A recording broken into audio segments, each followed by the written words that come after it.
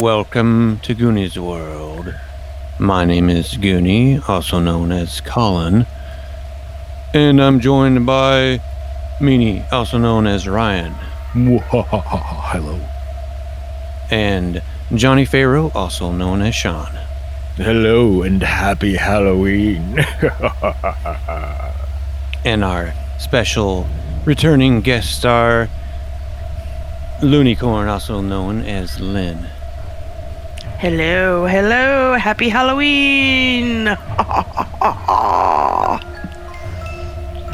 Well, yes, this is our Halloween special, and like last year's Halloween special, we are playing Call of Cthulhu, or at least my fast and loose approach to the 6th edition of the game. And we're rejoining our characters from that special, although you certainly don't need to have listened to that one to enjoy this one. But I'm sure we're in for a sinister time as we enter our imaginary world and hover over Arkham, Massachusetts, that storied town where so many strange things have happened.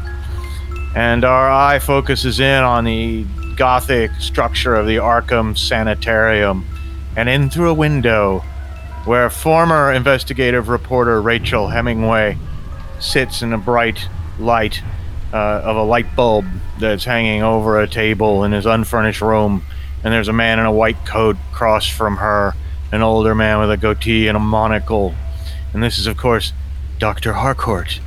And Rachel Hemingway is Goonie's character from last time, and this is where Rachel ended up at the end of our last game, here in Arkham Sanatorium. And we're just going to start with you, Colin. Now, says Dr. Harcourt, Rachel, you've been here for quite some time now, and I think we've made a great deal of progress, don't you? Yes, I'm feeling much better now. Yeah. Are you feeling less anxious? Oh yes, this is a very relaxing place. I've had a lot of time to think and collect myself, and I'm feeling very clear-headed now. That's good. So you no longer persist in this delusion of cosmic entities and strange supernatural occurrences there at the home on that night. You now realize that the house was merely struck by lightning and damage occurred. Yes? Yes, and I think because I went in there looking for some sort of scoop, and the lightning and everything just sort of went to my head, and my imagination went wild, and then I started to believe my own delusions, that's all. Well, that happens with creative people sometimes, and I know you're a writer. Do you think you might get back to work? Oh yes, I've regained my confidence, and I think I'd like to prove myself once again to the journalistic community, and show them that I'm a fantastic writer, and so I'm gonna hopefully look for the next scoop. Well, now let's just remember, though, in the future, to not let your imagination get the better of you. Now, in the meantime, I'm going to give you this. You will have a prescription for some 6 months or so, and he hands you a bottle. Yes, this is a rather heady mix of ethanol and opium. If you begin to feel anxious, make sure and take it. I certainly will. Now, you'll be happy to know that, as you're well aware, your friend Margot Macy has been sponsoring your treatment here, underwriting it, and I have decided that you're cured, and that she can come get you and help you reestablish your life. And you'll be happy to know I've already taken the liberty of contacting her, and she and another old friend of yours, a Mr. Saul Moran, I believe it says here. Yes, that's how you say it. Is that how you say it? Yes, that's correct. Oh yes, good. Well, they are here to pick you up, and so we've made your regular clothing available to you. You can have a bit to freshen up, so you don't have to appear in these things. And of course, you're wearing just like the simple sack-like gray issued dress they give the female patients here. Mm-hmm. So I'll let you get about your business and clean up, and then we'll escort you down to meet Ms. Macy and Mr. Moran, or however that's pronounced. And meanwhile, down in the receiving room and visitors area at Arkham Sanitarium, Saul Moran, the private detective, played by Ryan, is here waiting with Margot Macy, played by Lynn. And you're in here with a receptionist and one other person, a nervous-looking woman who's chewing on a fingernail over in a corner. And you're here to pick up your good friend Rachel, who's involved with you in your previous adventures. And you're just waiting. And meanwhile, the lady who's in here nervously chewing on her finger, as it were, certainly is not unaware of your presence, and she's been listening to your conversation. She can't really help it. And she approaches both of you. Oh, excuse me. I couldn't help but overhear. Did you mention something about being a private detective, sir? Yeah, that's right. Do you have a card or anything? Well, I suppose, sure. Yeah, well, I could get you a business card here. Let me give me one out of my jacket pocket here. Hey, I got a pack of Camels here. I'm gonna light one of these up. You want one? Yes, butt me, please.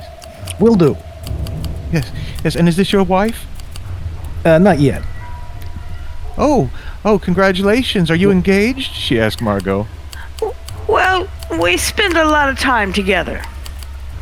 Oh, I see. He's a damn fine dick, let me tell you. He's a damn fine dick. Highly recommend his services.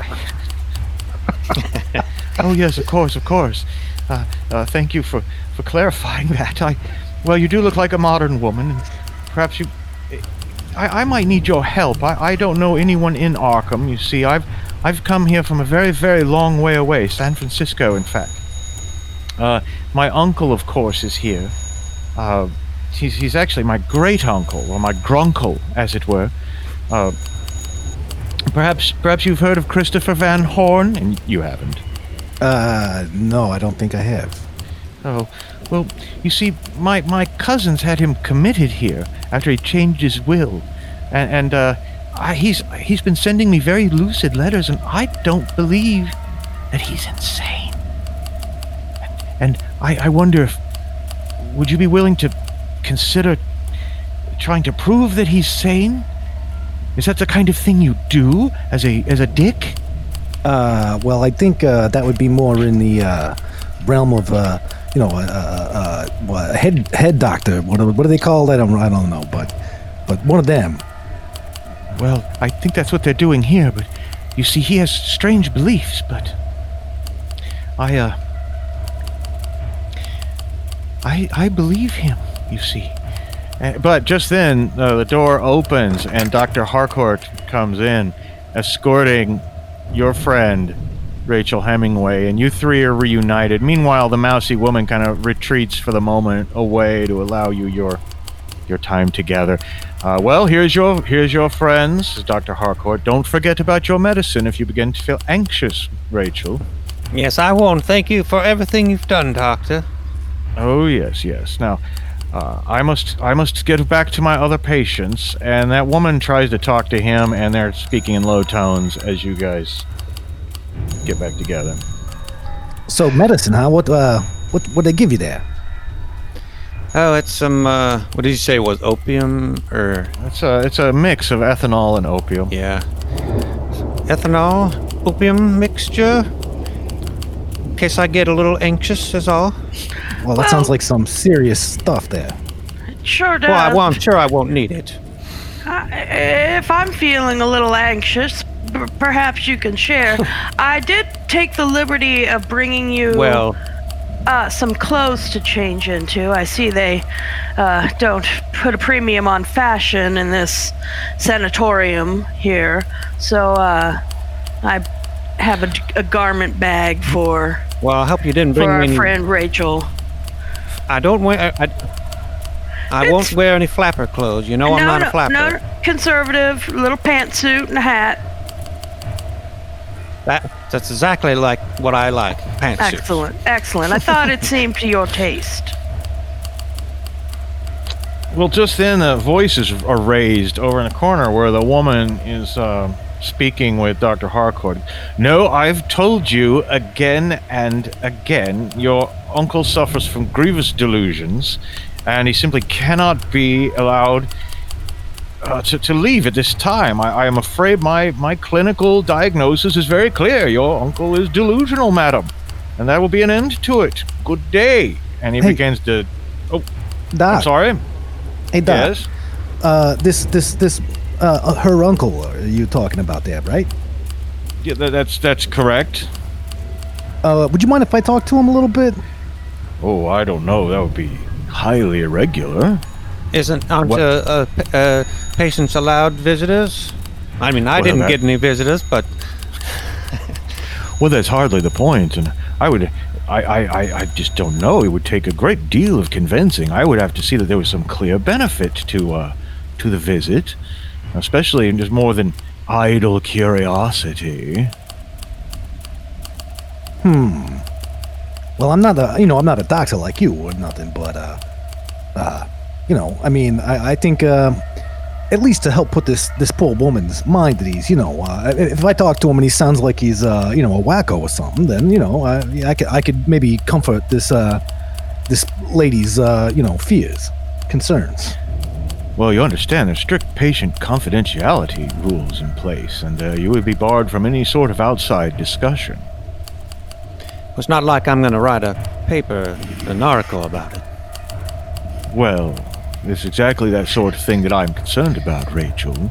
Yes, well, I am looking for the next scoop, but of course I respect the confidentiality, of course. Yes, and also,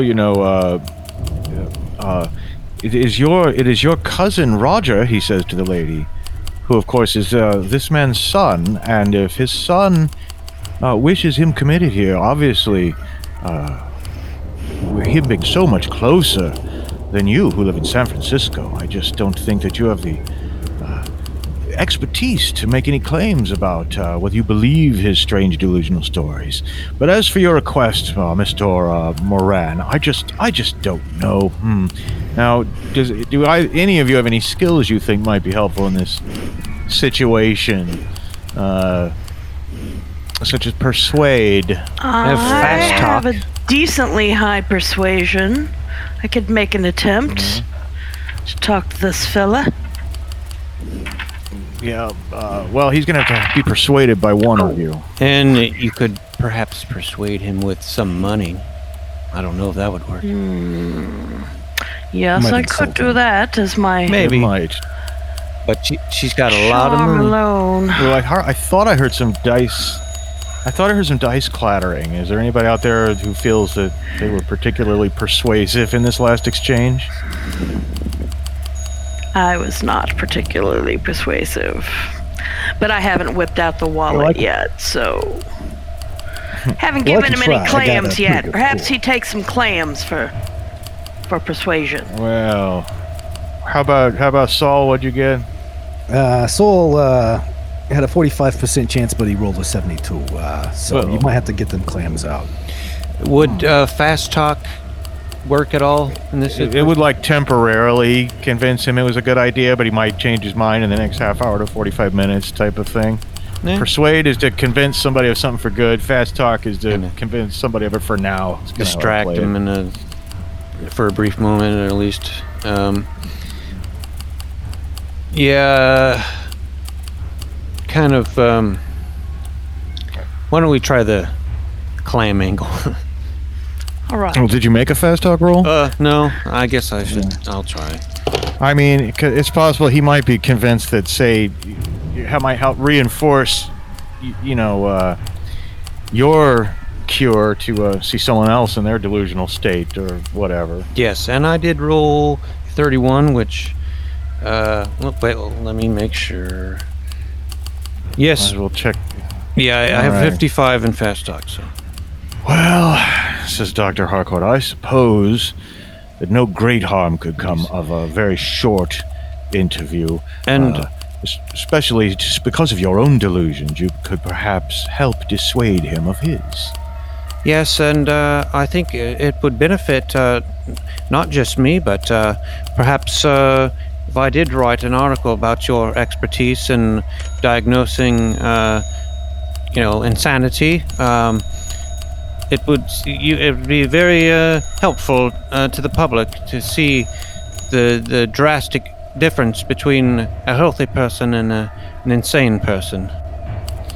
Well, I'll have to give that some deeper thought, but unless I just change my mind about this very soon, I think a short interview will not hurt. And he agrees to that, and the woman, whose name is Fawn, by the way, says, thank you so much. I will await you here. I've visited with my uncle already, and I told him I would try to get some help. And I'll wait here for you. And you're led down into a long hallway, and Dr. Harcourt unlocks a door. And of course, this is a hallway that you realize Rachel's just been in, for the last year. But as you open it, or as the door is opened, and you hear the sounds of people kind of screaming and laughing in the background, and the smell of bodies that really just get washed about once a week and things like that. It's not like a cruel and human place, but very institutional, like the smell of unwashed bodies, but overlaid with the smell of cleaning chemicals and things like that. And it just doesn't seem like a pleasant place to be. The whole vibe in here is suddenly somewhat otherworldly and oppressive. And down at the end of the long hall, Dr. Harcourt knocks on a door and says, Dr. Van Horn, you have visitors. And opens the door. Goes, I'll just give you a short amount of time, and then I'll be back. And inside, you all three see a man in a straitjacket over in a corner, and there's like no furniture or anything in this room. But he says, come in. I'm quite sane, I assure you. And he's an older man, much closer to 70 than 60, and yet his hair is still dark brown. He seems in very good health. His skin is very, very dark, as if he spent many, many years outside and it's weathered against the sun. And the door is, of course, closed behind you, leaving the three of you in here with the so-called Dr. Van Horn, of whom you know almost nothing, but can now probably find out. So, Doc, Yes. you got your, great niece, I think it is, out in the lobby over there? Oh, is the poor dear still here? I tell you, my son will never allow her to release me. I wish she would go back to San Francisco. She is a dear. She's a very dear girl. So why your kid got you locked up in here for? Well, I suppose I was not a very good father, ultimately. Or else this emotional rift would not have occurred. But you see, I have important work that must continue after my death. And therefore I changed my will to ensure that work can continue to be done. And believe me, I left Roger and his family enough money that if he also perseveres as a man, then he has a nice nest egg to begin with and to rely on. But no, the vast amount of my fortune must go to my great work, and not to my dewdropper of a son. Unfortunately, he would like to live a life of leisure with my money, and there's so much more important work that needs to be done. And I feel, despite the fact that I'm hale and healthy, that my years will soon be ended, and my great work must continue. It's more important than anything, he says. And then the way he says that, you almost wonder if he isn't a little bit crazy. My name's Rachel Hemingway. I'm an independent reporter. Now, what did you say your work was? Oh, well, I'm afraid it wouldn't be of interest to the general public. It's highly esoteric, you see. I see. And who did you said you changed your will. It won't be going to your son. Who will inherit your Well, you seem like nice people, and you seem quite determined to know. And I have no qualms against speaking to a reporter, although I do not wish to provide any hint of scandal or fear where it is unwarranted. But I am an archaeologist, and I spent many years excavating in Palestine and North Africa and other places reached by the ancient Phoenician peoples, you see. And I've discovered certain artifacts that I must continue to have collected. If I cannot do it myself, I will establish a trust that will ensure that for the next 2 or 3 generations, this important work can continue. Beautiful artifacts such as these, he says, and he reaches like he's going to try to point to something, and then he realizes and remembers that he's in the straitjacket. If you will, please, come over and inspect the necklace I wear under this collar. I will approach Which Dr. one of you would Van like to Horn. approach her? I will approach him Oh, yes. and inspect his Yes. amulet. Ah, you have lovely perfume. Oh, thank you I so do much. not wish to offend. It has been many years since Oh, I have been in the a presence lady of a young and never- beautiful woman. Never could be offended by such a chaste compliment. I very much appreciate it. Though Saul, Yes, now you see the medallion I wear. You just pull it out. There's a good inch of give there. You may pull it out and show it. And it's just a simple gold medallion, very deep gold. And there's just some strange symbols etched into it. They don't make a lot of sense to you, but it's beautiful things like this, you see. The doctor allows it as a kindness. Since I am in the jacket anyway, I cannot use it to do whatever nefarious things I might do. The doctor is a good man. He treats me as well as he can. can you tell us? But this anything? medallion Yes. reminds me, you see. I'm sorry, I don't mean to interrupt. I'm curious about these symbols and what they might mean. Well, they speak of an ancient religion. And it is this religion that I have spent my lifetime uncovering. It is a rather dark religion, dedicated to cannibalism. And it is not through any perverse desires or interests on my part to pursue this, but I think it must be brought out to the light of day in the scholarly journals if cannibalistic religions were once widely practiced throughout lands ruled by both Sinai and Olympus, as it were. You know, cannibalism at the root of our culture. Is it not present in disguise in the Christian religion as well, with communion and eating the flesh of God? While he's saying this, Rachel is taking notes and saying, "What a scoop! What a scoop!" At any rate, I am not insane, and I know this because I've seen them. I've collected several artifacts. One I have around my neck. The other I have in safekeeping in a bank deposit box. The other I had displayed on my mantelpiece at home.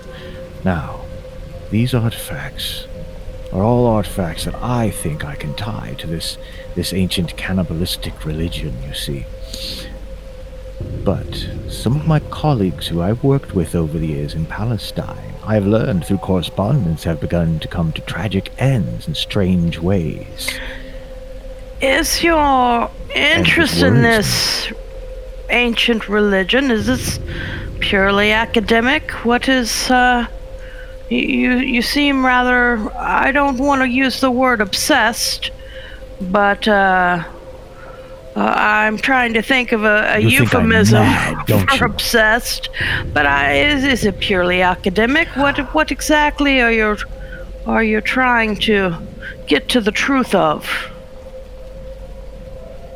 I am trying to get to the truth of who we are as a people, you see.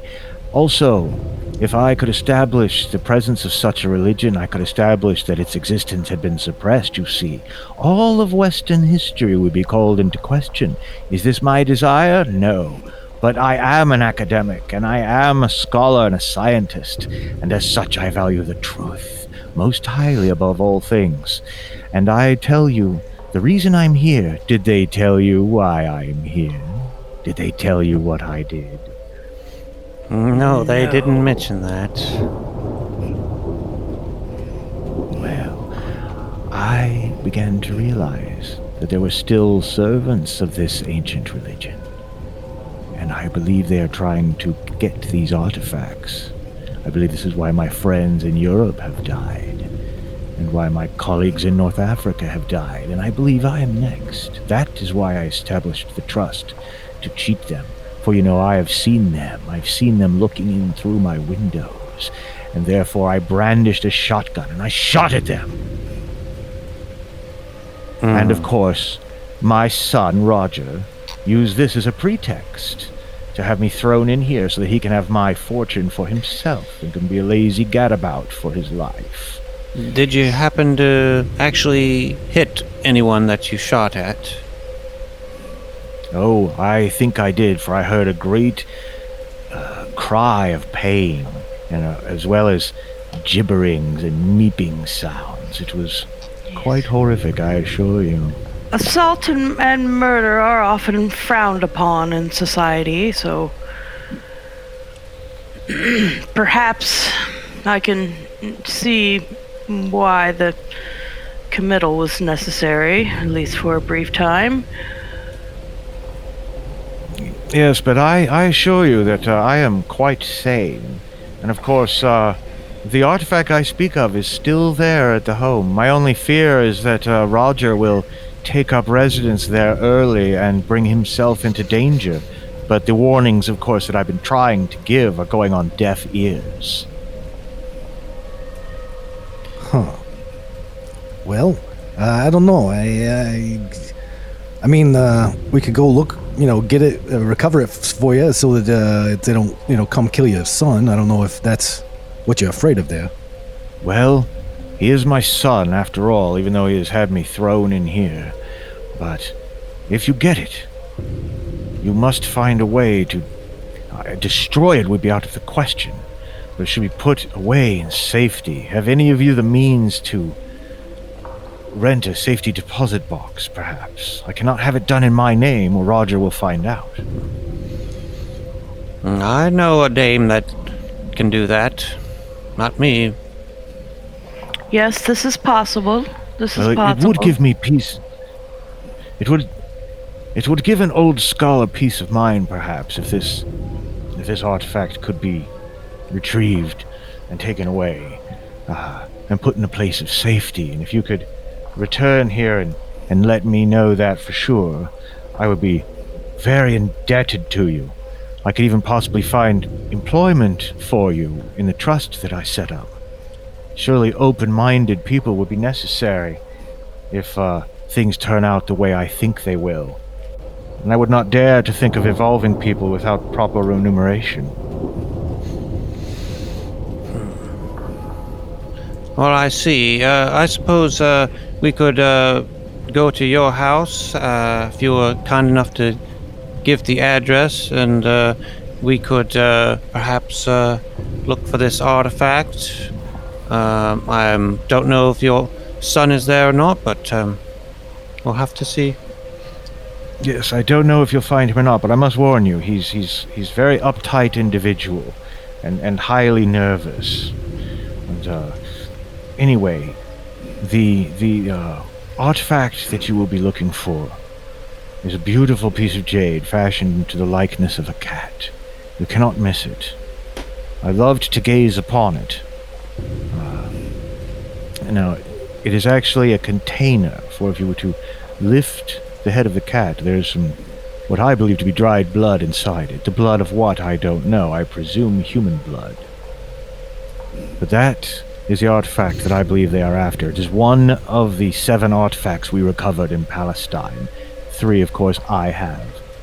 And, of course, I am safe as long as I am in here. Of that I am quite certain.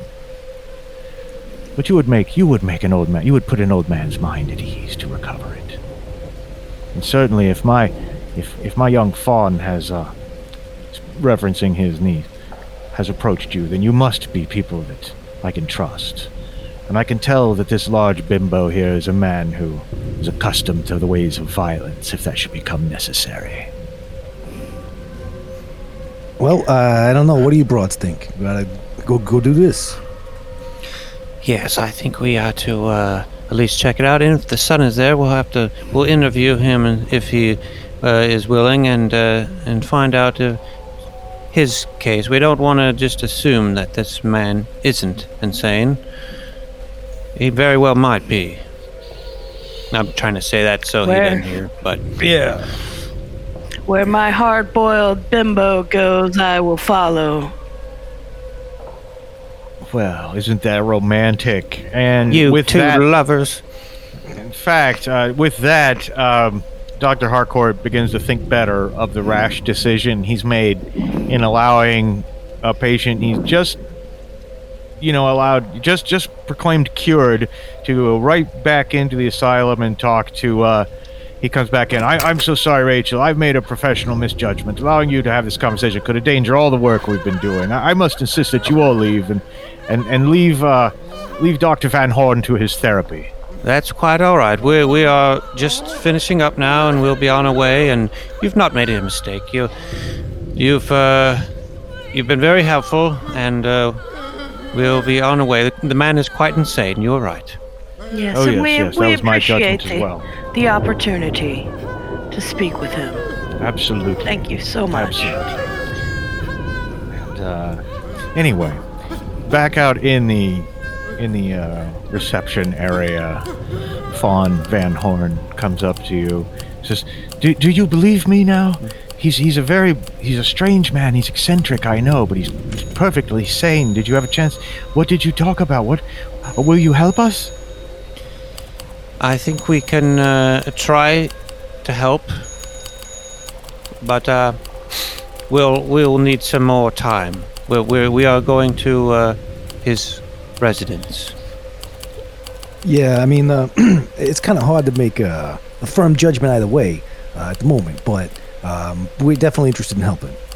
Well, I respect your professionalism, and well, I have a key to the place here that should make things easier for you. I'm afraid I won't go. I'd be too afraid to run into my cousin Roger. He's a real Mrs. Grundy, that one. I wouldn't want to give him the time of day. So I entrust this key to your care, and when you need to reach me, I'll be staying at Ma's boarding house. Very well. Whose boarding house was that? Ma's boarding house, Oh, okay. as in someone's Ma. Gotcha. Yes, it's a prominent location on the Arkham Horror board game map. And at any rate, I thank you, and I look forward to hearing from you. Yes, we'll be in touch, yes. Well, of course, by now evening is fallen, and wouldn't you know it, there's a late October storm blowing in, and you can hear the thunder in the background, and you can tell that it could rain soon. But right now there's just a cool wind blowing up, and the address that we'll assume you were given for Dr. Christopher Van Horn's residence is actually outside of Arkham. Didn't Saul Moran have a car? I don't remember, but look, we can certainly say he did. Sure that. I'm pretty sure he did. I have recently pick up listened Margot at to the original train podcast. station, and I do believe he does have a car. So, all right. Well, turns out this place is a sleeper jump from town. It's like 40 minutes almost from Arkham, like up in the north. You go way out into this archaic New England, forest. And there are winding roads, and you pass these small towns every now and then, every 10, 15 minutes. But eventually you're out to a place of where there's a fairly broad estate, but it is really overgrown except for the grounds right around the house. And there's like a gravelly loop type driveway that leads up into it. And there is a light on in the house as you approach. And anything else, you just have to make spot hidden rolls as you pull in to see what there is to be seen. Perhaps, I don't know if we should attempt to do some sort of distraction, come up with a premise. Rachel is probably very skilled at such things. Come up with a premise for talking to him. Be seated in a sitting room for somewhere, and I'm sure if he is any kind of gentleman, he'll offer us refreshments, tea, that sort of thing, and then perhaps one of us can, meander off and look for this jade cat.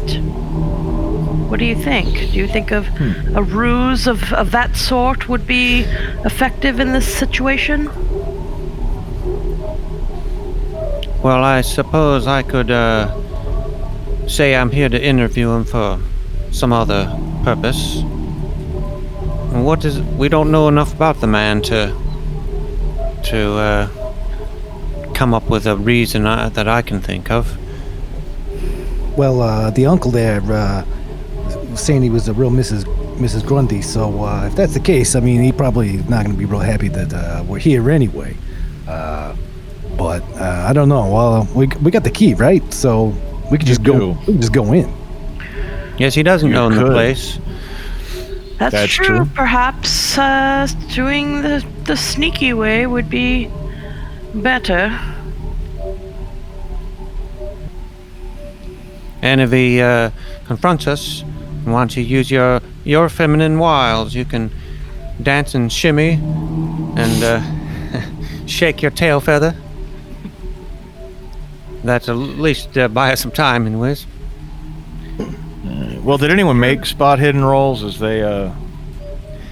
I rolled a 99. I rolled a 77. Yeah. I rolled a 56. I hear one now. Should get it done. Okay. Well, as you approach, you do notice there's it looks like gophers have messed up the yard around the house, and that's your first instinct because there's like little piles and chunks of turf kicked up and things like that. But then you realize there's actually just been a lot of like some kind of animal movement out here outside of the house recently. Now, I don't know if any of you are skilled in tracking or anything like that. My guess is possibly no. Gopher tracking? Well, I mean, or any Gopher kind of being able to identify what kind of tracks these things are, but we can just call it a knowledge roll when it boils right down to it to see what all of you think these things are, or a know roll, as it were. I have a guess. Well, I made my no roll. Oh, well, and that's what it is a guess in a situation like this with a no roll. I rolled an 8. Well, it sounds like at least two of you have made it, so it's quite clear, although it seems a little strange at first, that some of these prints really are what they are, but they're also like kicked up. They're deep prints, and they're kicking up other bits of turf and grass and tearing up the lawn. There actually seem to be like cloven hoof, like goat type foots every now and then. And it's this sharp part of the cloven foot digging into and out of the earth as it's moving around out here that's like literally tearing up the place. Well, there's a wild goat on the loose, I suppose. Well, that explains why the lawn is so well taken care of. I mean, in terms of, cutting the grass. Yes, I've heard goats will just eat about anything and just cause havoc to crops and lawns and everything. One time I saw a freaking goat eat a tin can. No lie. Oh yes, they're one of the few animals I suppose I could probably do that. Well, as this conversation continues and you're getting up closer to the door, I assume, or closer to the house in general, you see that there's also a little bit of damage to the house. It looked like somebody's taken like a 4-pronged garden, hook and like scraped the paint on the walls around the front door and some of the windows and things like that. And of course, one of the windows is broken, but that coincides with his story of how he shot at something through a window. And there's even broken glass outside of it and everything. The light that is on an upstairs room, by the way. The entire house isn't lit. But anyway, those are more details that you see as you approach the house. And I'll let you just walk in or ring the bell or whatever you'd like to do. So, what do you, looks like somebody, I bet somebody had, some kind of gardening tool and was out here chasing the goat around and had an accident and scratched up the paint or something. That's weird. Yes, It's very strange, I agree. now I say we go inside. Well, this man might be armed. If we just walk inside and surprise him, he could very well just kill us all. I suppose we ought to knock at least, and if he refuses to let us in, well, he has no right. And Perhaps before we knock and take a direct approach, we should see if we can see in any windows, see if there's any activity down on the main floor. And if there's no one around, perhaps we should just use our key and go right in. Well, you think the longer you hang around out here, the better chance there is that, someone will, notice what you're doing. But, like I said, there are no lights on the lower floor, and it is, of course, dark outside by now. But, most of them, in fact, seem heavily curtained, except for that one where you can look in that window, the broken window. well, you know what? I'm a confident woman. I'm gonna march right in, and I'm gonna shout, "Animal control! There's a goat on the loose." Oh, well, there we go. That decides the matter for everybody, and I appreciate the bold, decisive action. And you hear immediately footsteps running down from upstairs, right into this entry hall. And footsteps come running down, and there's a tall, impossibly tall and thin guy, but he looks a lot like his father. He himself is, much older than you. I say, what is all this? You don't look like animal control. I've never heard of such a thing. I demand an explanation for this immediately. Back yourself right out onto my porch before you come barging into my home. Now, who are you? And exactly what are you up to? I demand answers this instant. State your name, please. I'm not giving my name to you. I state your name. Perhaps You you ha- should state your name. Do you have a deed for this house? That's not any of your concern. Now, I warn you, I took a first in boxing at Cambridge, and he adopts a pugilist's stance. And I don't mind knocking out a woman either. Look, Mac. You've got a wild goat running around your yard, eating up the grass, causing these massive potholes and stuff. It's a hazard to the neighborhood, hazard to the environment. You gotta. I'm gonna have to write you a citation. I'm sorry. Oh, well, I very much would like to see some sort of identification from you or your two lady friends. The goat ate my registration. They eat everything, don't you know? I don't know what you're talking about. Wild goats, preposterous. Well, you ought to have a look on your front yard. Well, it ain't his front yard. He hasn't proven that he Well, yeah. owns the place yet. You're a Have squatter, you seen aren't your you? front yard? You act like you don't know what we're talking about. Obviously, animals have been rooting around the front yard for some reason. I don't know. But listen, I'm not going to talk another instant. I'm going to ring up the sheriff this moment. You'll excuse me.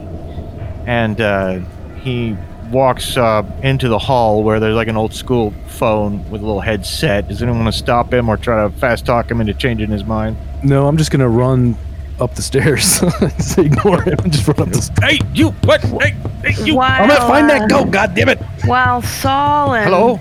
and perhaps Rachel go to find the goat, I will. Oh no! Oh, sir, please don't call the sheriff. We can talk about this like reasonable people. You're a very handsome and obviously well-educated man who's just trying to protect his property, and we're just some concerned citizens. You know how Arkham is. It's awfully frightening out here. And I managed to make my persuasion roll to keep his attention focused on me, for the time being, at least. Well, listen, I'm not going to have ruffians from outside refusing to show identification, demanding to know my name and deeds to the house, and running through the place. Now, you upstairs, you come back down here this moment. Now, I realize you may or may not do that, but you've at least stopped him from calling the police for a little bit, is what you've succeeded in doing. And, Rachel, what were you doing after Saul ran upstairs? Actually, maybe I ought to I'm gonna walk outside and try to find the cord to the phone and cut it. Okay, well, you go back outside. Saul goes upstairs, and Margot is with Roger Van Horn. And so we're in the classic split up in a horror movie. Okay. Now, as you go upstairs, Saul, to the background noise of Margot trying to convince Roger not to call the police. And, of course, at the top of the stairs, there's a landing, and there's a little hall, and obviously there's a bathroom in here. And you see a master bedroom. The drawers are all opened, and like stuff's been like torn out of them, and the bed's looks like somebody's been looking under the mattress of the bed. All kinds of signs of somebody been searching for something up here. And across from that is another room that might be thought of as a study, and it's very crowded in here. Just floor-to-ceiling bookshelves on every single wall, and there's all kinds of books. And if you just a quick browsing of the titles, if you were interested in things like archaeology and the Middle East, this would, be a library of regional or almost national importance, perhaps. But one book is sitting out on a little reading lectern that's open, as if somebody's been reading it recently, not in the last few minutes because there's dust on things, but somebody's been reading it over the course of the last few months and studying it. And do you want to inspect that book in more detail, Saul? I'm just looking for the cat. You don't see any cat. Not on any of the shelves. There are a few little knickknacks and things like that, but not in here. Now, there are other wings on the house, on either side of the entry hall down below. It could be downstairs somewhere. But not in this study unless say something about a mantle. I know I'm not with Saul at the moment, but hopefully Saul will recall that he said something about a mantle. So perhaps locating fireplaces. He might. And the other thing in here that I did not mention yet is there's a desk as well. And, of course, there looks like there's all kinds of important papers that might have some bearing on the situation in here, but you definitely satisfy yourself that there's no cat. A lot of the correspondence on the table seems to be from the Middle East and Europe, and if you take any time to scan it at all, you see just the word dead or died. And if you take more time to read those letters, let me know. Well, I think clearly that was, his buddies in Europe getting axed. Yeah, and if you took more time, you might be able to find details about how they died or things like that. But I'll cut away from you for the moment and cut back to Margot at the bottom of the stairs as he hangs up, the receiver on the phone. He goes, "Oh well, if you'll excuse me, I think a quick jolt is what I need." And he stalks into what might, basically a living room. And there's very nice art on the walls, a lot of landscapes depicting scenes in the Middle East, and there's like Middle Eastern swords crossed on the walls, you know, the curvy Arabic-looking swords and things like that. And there's a big liquor cabinet. And this guy moves around the room as if he's not 100% comfortable with it or knows where everything is. And he pours himself a drink from the liquor cabinet and slugs it back. Are you a gentleman, my friend? I suppose you might as well have one. I would love one. Thank you so much. Now, this is all. Now, who are these men you're with? Well, Why are you here asking for deeds about my house? let me just come clean with you. We're interested in the occult. Ugh. Yes, you know the rumors about Arkham, and we've heard some things about your uncle, some studies that he's done. My bohunk Saul, he is a private investigator. We have started to develop a bit of a romance over the years, and Rachel is a very well-educated reporter whose one desire and one thing that she looks for in this world is truth. And that, honestly, sir, we've heard some strange things, and we are truth seekers. That is why we are here. Well, I'll tell you this. It's only because of this stiff drink I've had that I've sat here and listened to this nonsense for this long. You sound as bad as my father. On with his stories. You know he thinks he's been cursed, yes? You know he thinks he's been cursed for uncovering some Phoenician artifacts, and he says he's been seen jackal-headed men peering at him through the windows. You should see what he's done with the sitting room. It looks like a war zone in there. The man he's a danger to himself and others, leaving all his money to this strange mythical society dedicated to the study of the Bastus and Anubis and all these other nonsensical names. I tell you, it's just not right. It's just not right. Now, I will admit that I found some of his interests rather disturbing, but I think at the heart of it, he is an academic, and truth is what he's ultimately fighting. Sometimes in the search for truth, you see behind the curtain at things that maybe shouldn't be seen, and it affects your mind. It affects your ability to make decisions. And I think in the case of your uncle, that It's my father. what's happening because your father. I'm sorry. I'm so sorry. I think that may be what's going on. But I think ultimately what he is a truth seeker. And but I can see how you have found some of his work disturbing, but that doesn't mean that he's wrong. It's all a bunch of Tommy rot. I'll tell you that for nothing. And furthermore, young lady, let me tell you this. I am 53 years old, and I have been brought up my entire life and spent my entire adult life expecting this inheritance. And now, at the last moment, to be told that it's going to fund some arcane studies about jackal-headed men and ghouls and other such strange things, it just makes me sick, is what it does.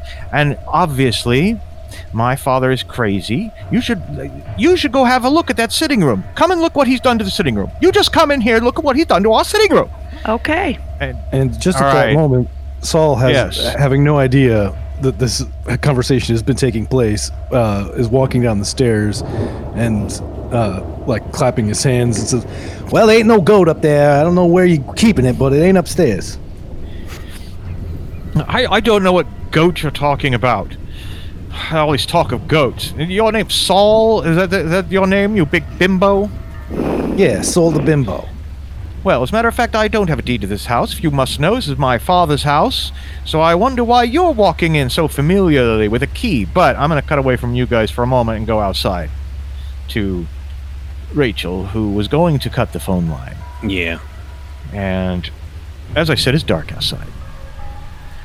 And when you go out there, it takes a while to even figure out, exactly where the phone line would be. And it turns out at the back of the house, you can see where it's snaking down and running across the yard over to it. Or it's not running across the yard, but you can see where it goes down into the yard. Mm-hmm. And a lot of phone lines aren't buried except for nice estate houses like this and things like that.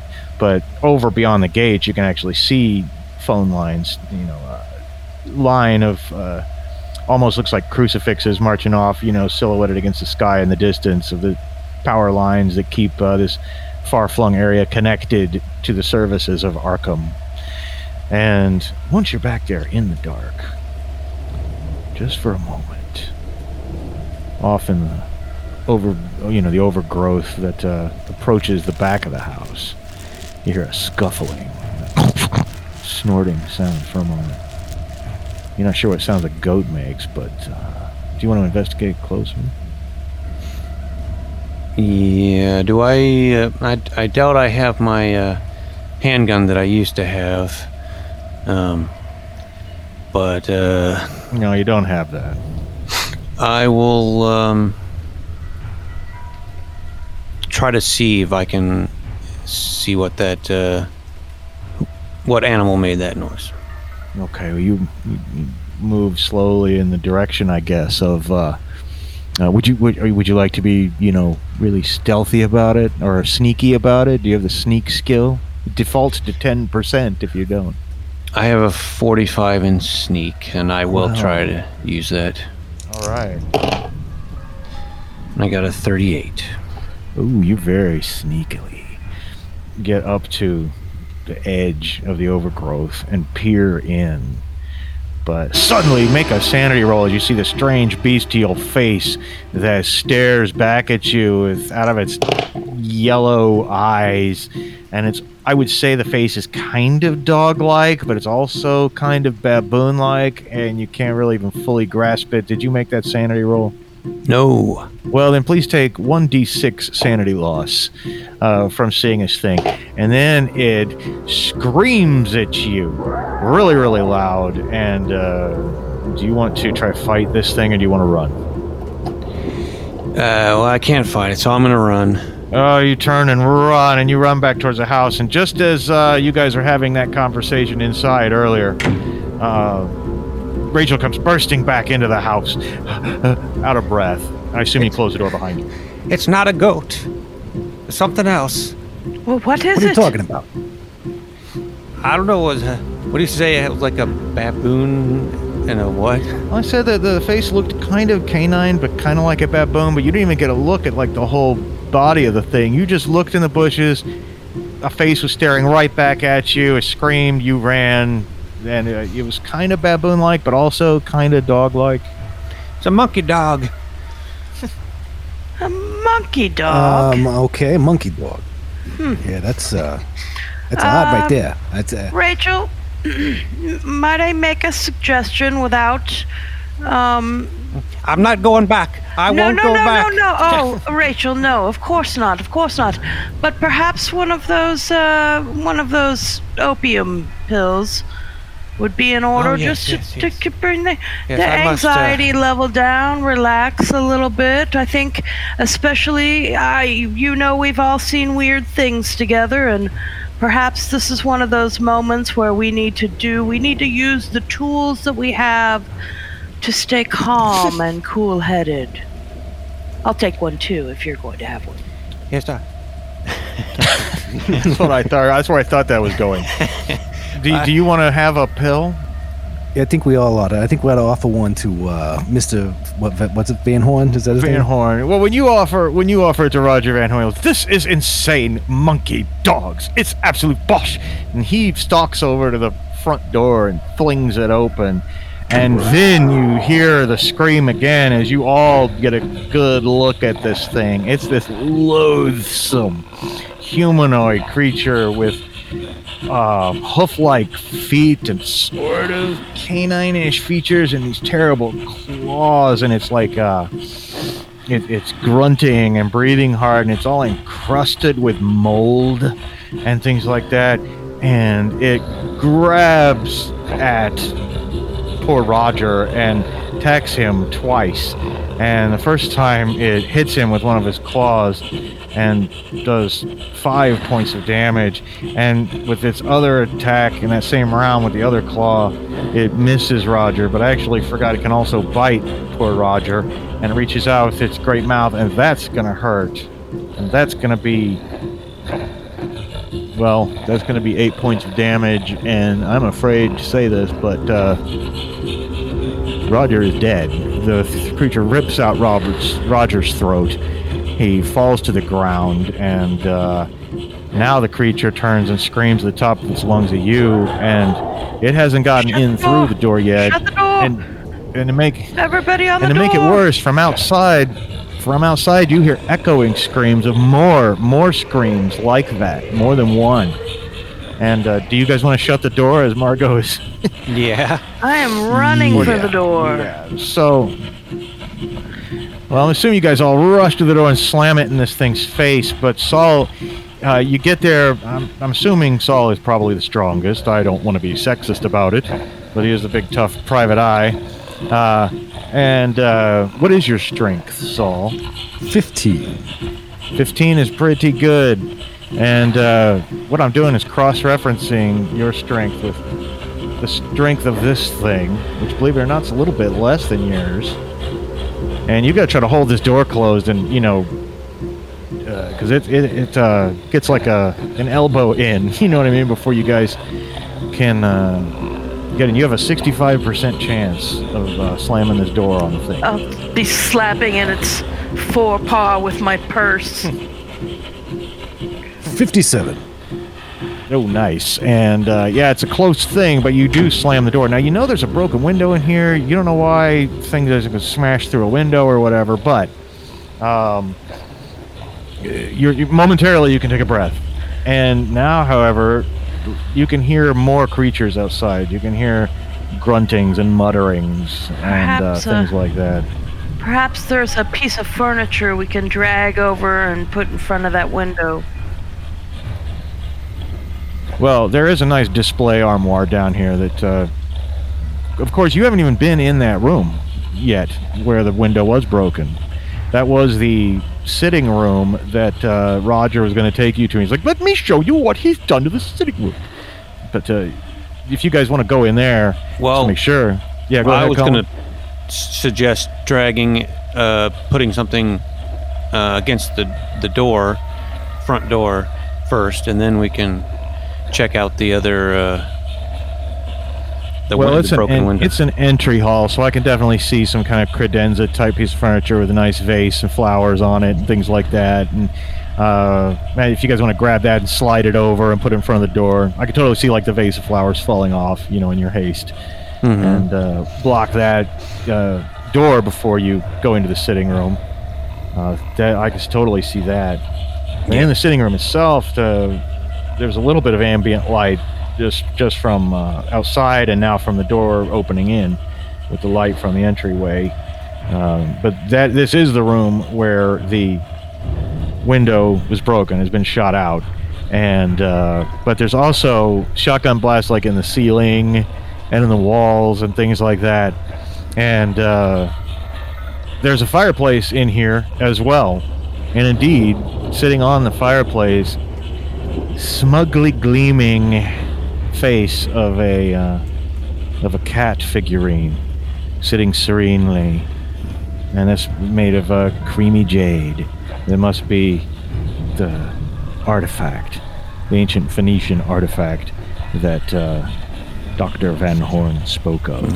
But also there's windows in here, and crossing the windows, like just out of the range of light, you can just see shadows moving about in the yard. Maybe you'd have to look out the window and try to count, but there's a small handful of these ghoulish things outside. All right, well, let's make our first order of business covering up that broken window if we've not already done so. The display armoire I mentioned earlier, you can push into place and block off that window. Excellent. Any of them could just throw a rock through a window or something, but you definitely get that blocked off. Does anyone want to take the artifact itself? let's wait before we touch that. This is a very unfortunate thing that has happened to our friend Dr. Van Horn's son. I realize he was a bit of an adversary, but I don't think getting ripped apart by a goat monkey dog was a fitting end, just for being a bit of a tightwad, uptight kind of person. Stick in the mud. But I don't think we should go grabbing a cat statue full of blood that's associated with cannibalism without some discussion and thought about what consequences may occur. Perhaps some research would be in order. Saul, did you found you were in a library or a study of some sort? Perhaps we could, the three of us, retire to the study and look through some of this research, see if we can find more information.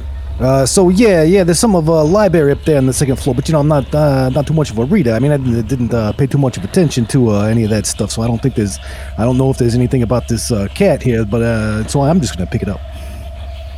Well, you pick it up, and there's a little bit of a jolt through your arm, like you can tell there's something special about it, but there is no obvious and huge effect. One thing I do want to do that I forgot to mention earlier, in all the excitement when you guys when Roger opened the door and you saw that ghoulish thing,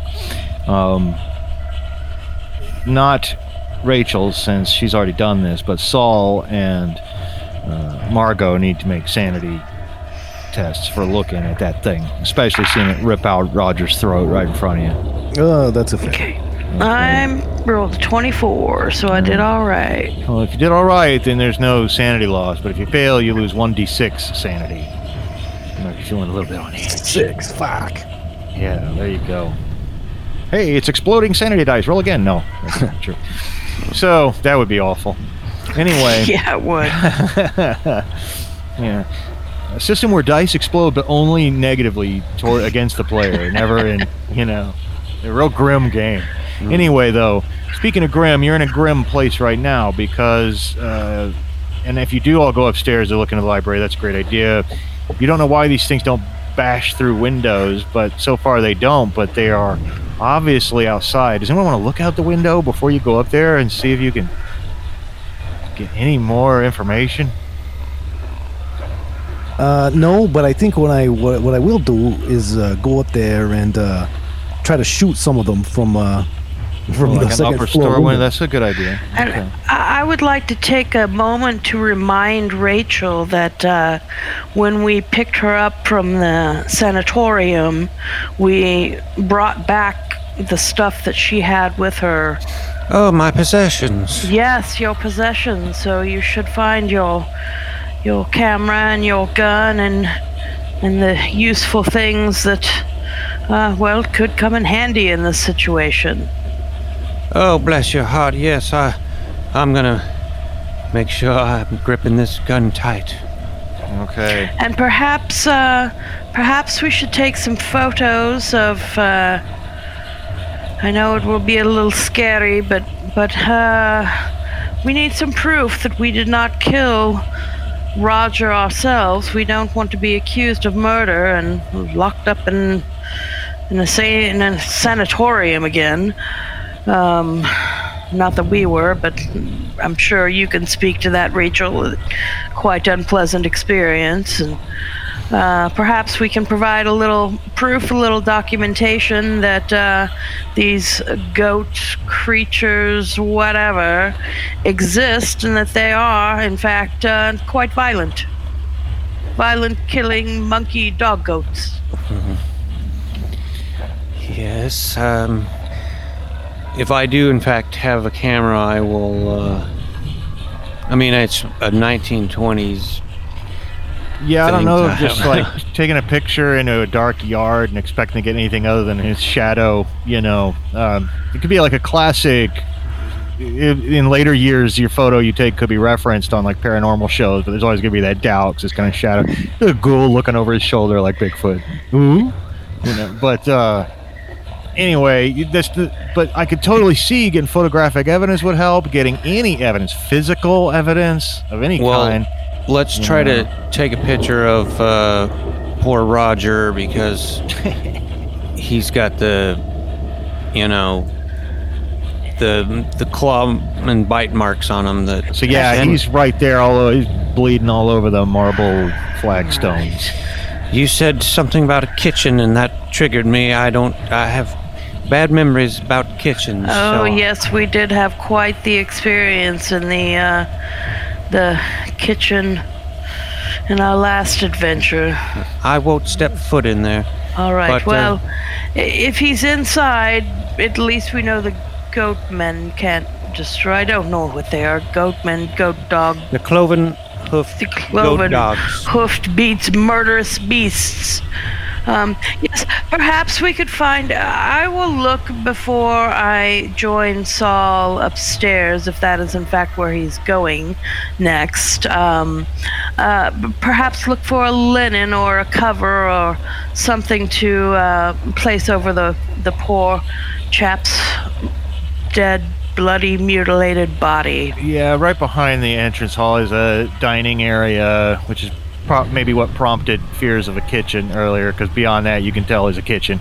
But in the dining area, there's like a display area where they have their china set out, but their drawers and stuff beneath it, and there's extra tablecloths under there, and you could throw one over his body like that. I think that would be the respectful thing to do in this situation. Yeah. And anyway, and in terms of any plans you might make, anything that you can reasonably expect to be in a affluent home in the 1920s is probably in here somewhere, Now, So there's we, that. We go up to that upstairs room, and I am a reader, so I will look at what might have been found and see if it can help us out in any ways. Okay. Now, Saul, you've got the cat. Do you want to open it? Do you want to unscrew its head? Not right. I mean, I will eventually, but that's not his priority at the moment. I didn't think it would be, but curiosity. Curiosity killed the dick sometimes. So, Darling Saul, do be careful. I would hate to see anything happen. Yeah, don't worry about it, sweetheart. I got it taken care of. All right. Well, I trust you. You, after all, are very strong and impressive. So. You two lovebirds are not dumb going man. to make whoopee right now, are you? Don't be. Don't That's- be that way. My I would not goodness. be. Don't be a dumb Dora. Well, there's a wouldn't bedroom up here, Start right? screwing each other on the couch. Who does that? there was Well, a bedroom here. We're not not me. swingers. We're I'm not. I'm completely asexual, so I wouldn't be into Well, that. you know what, Rachel? That doesn't surprise me in the slightest. I'll assume this conversation's happening as you're walking upstairs to the study. And there you all find yourselves in that room, crowded floor to ceiling with books. It's got the open reading lectern with that one book that was open that someone had been reading recently. It's got the desk with some papers scattered on it. There's all kinds of things here. It's a Call of Cthulhu game, so there's the obligatory room full of documentary evidence. Let's see what we have here. But probably a handful of sanity checks, if I had to guess. Well, who knows? Depends on how closely you read things. Does anyone, like I said, there's 2 points of interest, really. Aside from the fact that the library itself is extremely impressive, obviously the book that's sitting open on the lectern and the desk itself, which is scattered with papers, would be interesting things to look at. And of course, you can hear occasional bangings and stuff downstairs too. There's not any serious attempt being made to get into the house, but from all over any little noise you do hear, in an old house, I'm sure completely magnified in your minds. There's more than one of these things just roaming around outside. It's a nice little stroll to where your car is. You're probably feeling a little concerned. Yes, I suspect maybe there are some sort of magic. There's rules of magic that are keeping these beasts at bay. but it could be only a matter of time before they find a way around that and come in and slaughter us all. So we must work quickly, I think. And I would like to use my library use, which is 75, to study these documents. Well, I think that sounds like a good idea. And you said documents specifically, so maybe I'll assume perhaps the desk area is where you'd start. And of course, like I said, it's cluttered with things all over it. But now there's any number of things papers that seem to have no bearing on the situation, but you do find the will that was mentioned that leaves almost everything to the Palestinian Archaeological Trust, and this must be the thing he was talking about. And there's very little money actually left to Roger. Not that Roger needs it now.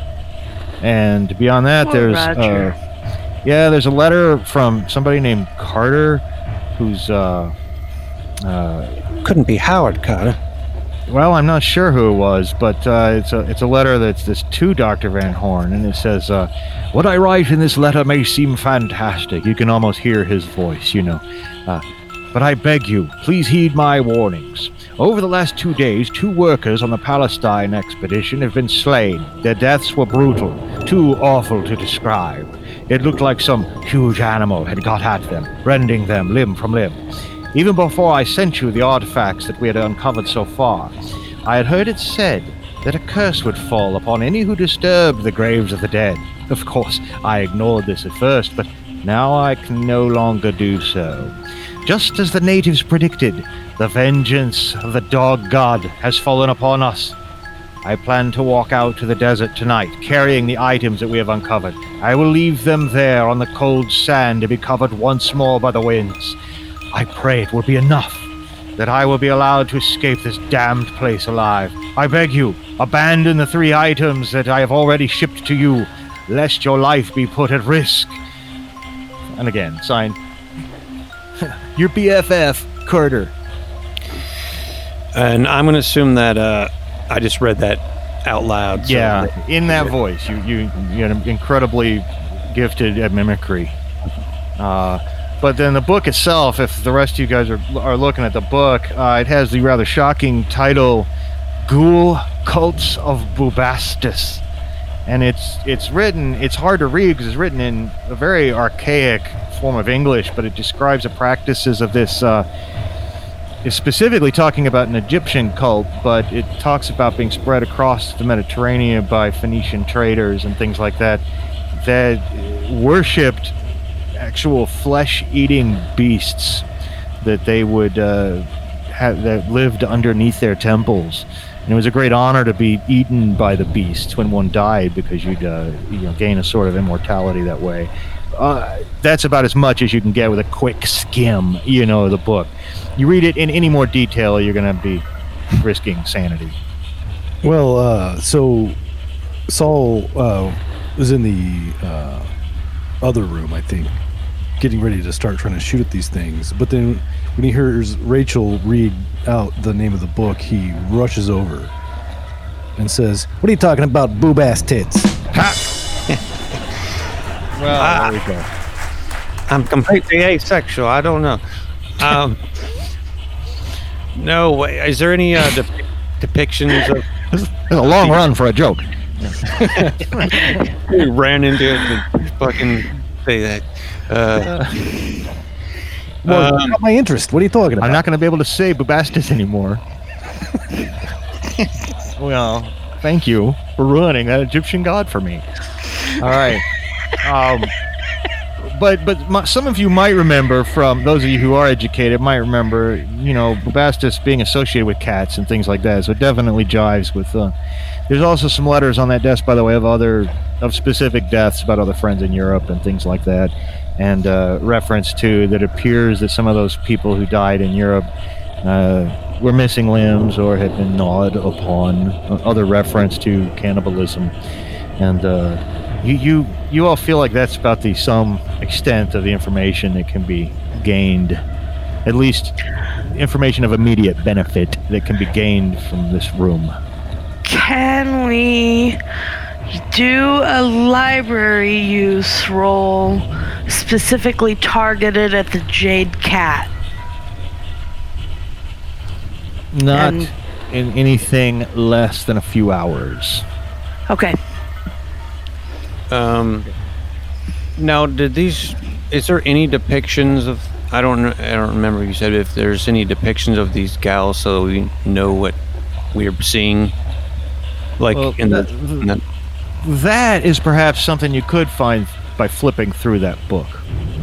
And indeed, you do find a rather crude depiction.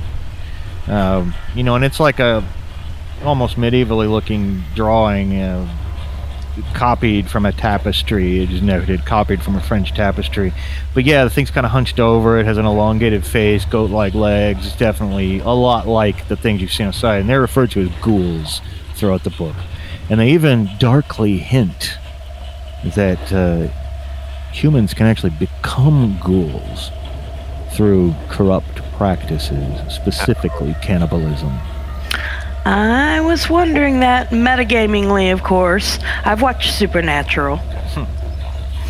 Well, I think the showrunners of Supernatural have certainly read their H.P. Lovecraft. Yes, definitely. Yes. But that's the information you get. You feel quite certain now that these things that are outside are, for whatever reason, the ghouls spoken of. These flesh-eating things that were once worshipped across the Mediterranean world and the Middle East that somehow Dr. Van Horn and his colleagues have stumbled their way into and are now slowly stumbling their way out of. But clearly Dr. Carter's stories are accurate as far as you can ascertain, because you've seen it with your own eyes. Well, what do you say there, Rachel? You want to try to take some pot shots at these things and try to clear a path back to my car? yes, I see. We can see how these gunshots affect these ghouls, as they say. All right. Well, a good vantage point of the front yard could be got from the ransacked master bedroom. And although you'll probably never know, you remember it looked like somebody had been looking for something in here specific, but Roger probably was looking for something, but that secret will die with him. It could be very mundane. It could be related to the will or something we- like that. Do a search. Spot Well, hidden. you could do that while the others are taking pot shots out the window if they wish. My point is, from this room, you get a good vantage point of the front yard, and you can see that great horseshoe-shaped gravel driveway, but it's still, that's still about, I'd say 20 yards from the house. But there's a good moon tonight, and you can see the shapes lurking around the yard, hunched over, bestial. And there looks I like shall do a spot hidden while they take pot shots out the window, as I am not armed. Okay. Well, if you want to do that, and of course we'll get to the shots in a minute. But how'd your spot hidden search go?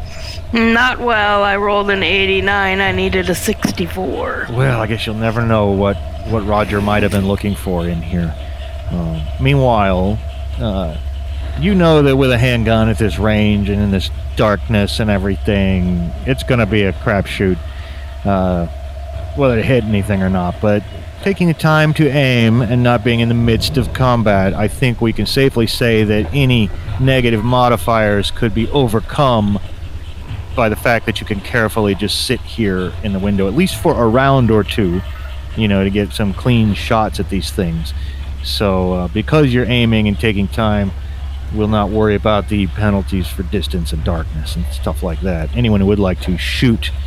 And will you be trying to both hit the same creature or shooting at different ones? And I assume, by the way, the window opens. It's got to come open for that. And it's an old school window. It's like hinged, you know what I mean? So it opens outward instead of sliding up. And you get a nice big view of the front yard. That cool air blows in to the room. And which is good, because it was an old man's bedroom. And it's kind of gross. And you could take shots if you wish. The second you do, they'll all be, those things down there will know what's happening. But you could do a lot of damage with some well-timed shots. Well, I made mine by 1 point. Barely made it, just to shoot whatever is closest. All right, well, Ryan, are you going to be shooting at the same closest creature? I am. All right, probably a good idea, to concentrate your fire like that. Were you successful in your shots, Saul? I rolled a 6. Well, certainly you are. And both of your bullets plug into this one that was closest. In fact, it was sniffing right around the front porch closest to the door. And your shots ring out in the night. You see a flurry of shadowy movement across the yard from the others. But both of you, please roll your damage. Except because of the rubbery skin, after you roll your damage, please cut it in half and round up, and then tell me how much damage you got. Because you do half damage rounded up. 5. I'm sure that's very disappointing, but the ghoul is very happy about it. 4. Alright, so you've done a total of 9 points of damage to the thing, and you can almost see, the rubbery hide impacting the bullets a little bit and taking a little bit of the sting out of them. Yet the thing still cries out and begins hammering at the front door in a rage now. You don't know how intelligent it is. It's certainly not trying to get away, but the others look like they're charging across the yard with an insanely fast run. And behind them, they're tearing up chunks of turf. And you can get another shot in before these things. They look like they're heading right for the wall. Like they might just try to climb right up and jump in the window at you. I have a absolutely ghoulish idea. I think because we're going to run out of bullets before we kill all these things, if we want to distract them to run to the car, I think we need to give them a body. And I think we know we have a body downstairs. We'll go down there. We'll grab poor Roger. We'll drag him upstairs, and we'll toss him out the body. They'll go to it. That is a very ghoulish idea. I hope it doesn't land us all in the sanatorium because I think we murdered this poor man. There'll be nothing left of him. Yeah, and we'll be alive anyway. That's a good argument.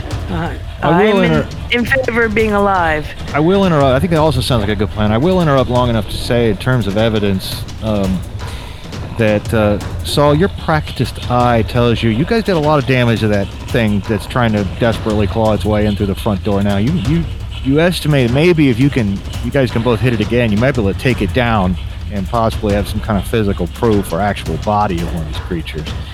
That's merely a suggestion, because these ghouls are rapidly approaching as we converse. Or are they kind of going to be like clustered up around the area of the front door? More like under the window is where they're rushing. Because we shot from upstairs, so that might have been a good thing to get them away from the front door for whatever the next step in our plan might be. Our ultimate goal is getting to the car, I believe. Yeah, and you can just imagine them swarming towards the window and swarming towards the wall and climbing up the wall and rushing in the window, or because they can see you guys up there shooting at them. That looks like what they're all going to do if they get to do it. Okay. My concern was that if we killed the one at the front door, that they might try to eat it. Oh, right. Well, they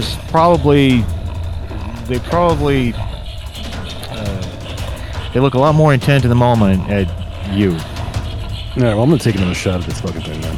What about you, Rachel? Or are you getting scared as you see these things getting closer and closer? You realize to your horror too that there's a trellis with vines under this window. It'd be so easy to climb up. I will shoot at another one. You shoot a different one? No. I'm gonna shoot at the same one, I guess. Yeah. All right. Well, and luckily for you guys, time seems to go by so slowly as they charge towards the window, and you get 2 more shots off. Hope maybe you can put down this ghoul at the door. Will be a 12 and 6 damage. Okay, which I assume has already been cut in half. Yep. And how about you, Rachel? I missed. Well, you missed, but guess what? With Saul's shot rang true and it hit home, and the thing's head snaps back and it collapses at the doorway. And you could tell that the onrush of ghouls notice it, but they don't rush over like sharks would. to immediately eat it. Perhaps they crave more fresh human flesh. But they are now at the base of the wall ahead of you and are beginning to try to swarm up. And I'll tell you, you realize too, this is not like a huge horde out there. You've had enough presence of mind to realize there's 14 of them left. There were 15 of these things. And there are 14 at the base of the wall. One of them managed to climb up. Obviously, you're going to get a chance to shut the window or run away first, but 2 of them managed to climb up. 3 of them managed to climb up. 4 of them managed to climb up. You realize they're very gifted climbers. They have an 85% chance of climbing up. And so what do you guys want to do?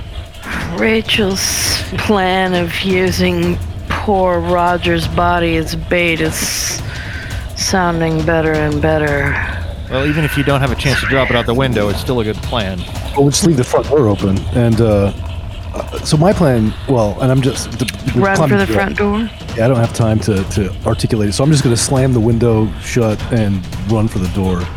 Well... yeah, that sounds like what someone would do. I am right on his heels. Yeah, what about you, Rachel? Yeah, well, I assume so. Now, you guys are charging down the steps, I assume.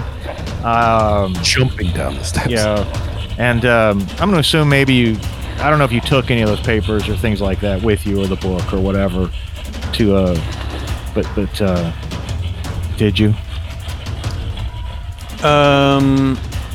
Yeah, I think Rachel would have. I think she might have. Okay.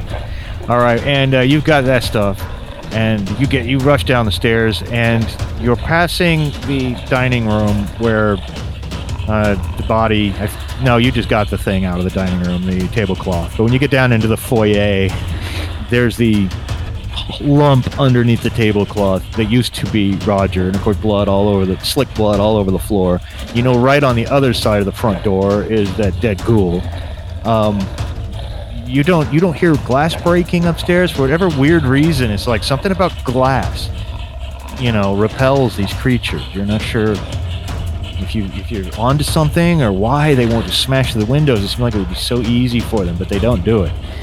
Now, how long they'll be distracted out there at the window, though, is another thing entirely. And of course, the longer you talk about it, the more time they have. Well, and I'm not even talking. As soon as I hit the bottom of the stairs, I'm going to run for the front door and kick it open. And darling, do you have the cat? Have I you? do. Okay. Yeah, still got the cat. I thought you did, but I just wanted to confirm.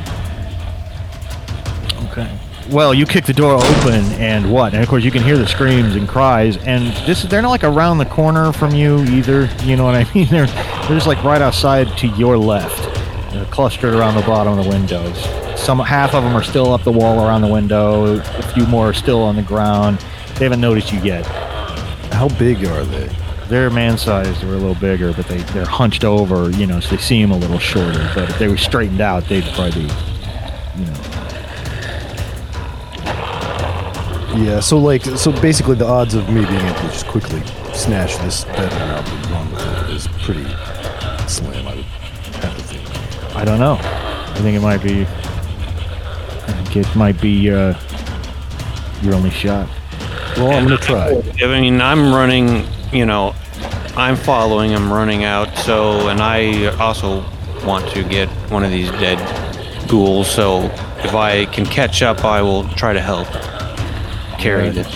Yeah, and in terms of odds, you think the odds of getting to the car are probably just about as good as your odds of holding up and fighting over the next 12 to 24 hours, because you get this feeling as long as you can keep the windows closed and, no exits and entrances into the place, that you could be here almost indefinitely with them around outside, but there'll probably be more and more and more of them. He spoke of seeing a few outside. Now there's like 15. And Rachel now begins to put 2 and 2 together. There's long been rumors in Arkham about ghoulish creatures seen under the streets and sewers and things like that. They could be all over. Who knows? But what they're probably after is the artifact, like you thought, which you now have with you. But it sounds to me like you guys are pretty committed to picking up that body and running, and Rachel said that that she would help. And when you kick that door open and you pick up the body and start moving, the ones at the base of the wall cry out and turn around, and they see you. But there's a good distance. Again, it's a big house. And now, Margot, I assume you're running with them. I am running as fast as my little flappy legs can carry me. You know, I'm gonna shout like, Margot, get the car started and open the door. Yes, that's what I will do. I will scramble to the car and open the doors. okay, well, Margot, make a luck roll to see if you can do that without, because this is a classic. It's a horror movie and someone's running and they got to put keys into something. That never works smoothly. Like, the hands all shaking with the keys and dropping them. So Then you kick them with your foot under the car. right. So that's how you're probably running out with the keys. And meanwhile, Saul and Rachel wait. are. That's my 10. Never mind.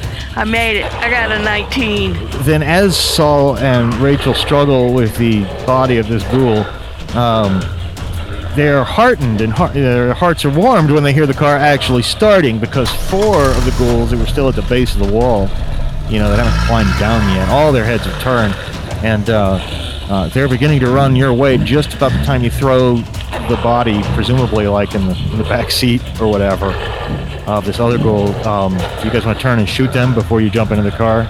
I don't think we have time. Yeah, I'm gonna dive in. All right. Put the pedal to the metal, baby. Get behind this glass. And it's probably smart because if you recall, they move a lot faster than you do, across. And as you put the pedal to the metal, again, I mentioned earlier on your way in how the road up here was kind of windy and things like that. And I imagine that you're probably driving quickly, Margot. And so, as you guys turn around, you look in the, out the window behind you. These things are really starting to pick up speed. You're not so sure they can't run maybe almost as fast as this car. So please make a drive auto roll, Margot. And if you don't have that, skill, it defaults to 20% chance. I see that. Let's see if I can get another 19 or less. Come on, dear. Yes, I got a 9%. Oh, that's pretty good. My percentiles are rolling. Way good for me tonight. I'm sure it's with a great sense of relief that you all, those of you who are looking behind you, see the, in your taillights you can see the eyeballs of these things getting smaller and smaller, and you lurch around and drift out onto the main road and begin heading back towards Arkham, leaving these things. They can maintain a very high speed for short bursts, but not chase you at car speed all the way back to Arkham. But you do know now they can probably sense this artifact. And where do you guys go? You've definitely escaped, though, from the house. Congratulations. And you've got the body of a ghoul. And we've got the Jade Cat, right? Mm-hmm. Well, do we want to just pull over somewhere safe and perhaps look at that cat in more detail? Yes, perhaps get to a very well-lit, populated area where we can perhaps a speakeasy. Go to a juice joint. Now's not the time to get your drink on. I'm not sure about that. Well, the Club Noir should be open. I mean, I know you guys have been there before. But do you want to carry a dead ghoul into the Club Noir? Well, no, obviously we don't want to do that. You're going to leave it in the car? Leave the ghoul in the car and go have a drink? Or we could just sit here and talk in the car for a moment. Why don't you take one of my pills here? Calm you down. I think that's a lovely idea. Yeah, I forgot you guys already took all those pills earlier. They probably should have had some game effect, but the fact that you weren't more freaked out than you were is how we explain that. I guess, but I thought that we, right when we were talking about doing it, I think the door, or he opened the door, Roger, and then meaning Yeah, he got but- killed. So. Yeah, but I have a feeling you probably took him anyway. There's always time to swallow a pill. There's always enough time for pills. Kids. So no, and in fact, really, what have you got? You've got this artifact. He said something about putting it in a safe deposit box or whatever, but you don't know. These things. As long as this thing is around, the guy in the letter said he took him out to the desert, to get rid of him. But I know what I want to do. I'm going to go straight to the Arkham Gazette because we have got a scoop. What do you think, And- Saul? Well, we got a long drive back to town here, so Yeah, about 40 minutes. Yeah. so while Margot's driving, I'm gonna examine this cat. Unscrew the head. What do you Do take precautions, darling. I don't think this cat is. I don't think anything good is gonna come from a blood-filled cannibal cat Egyptian thing.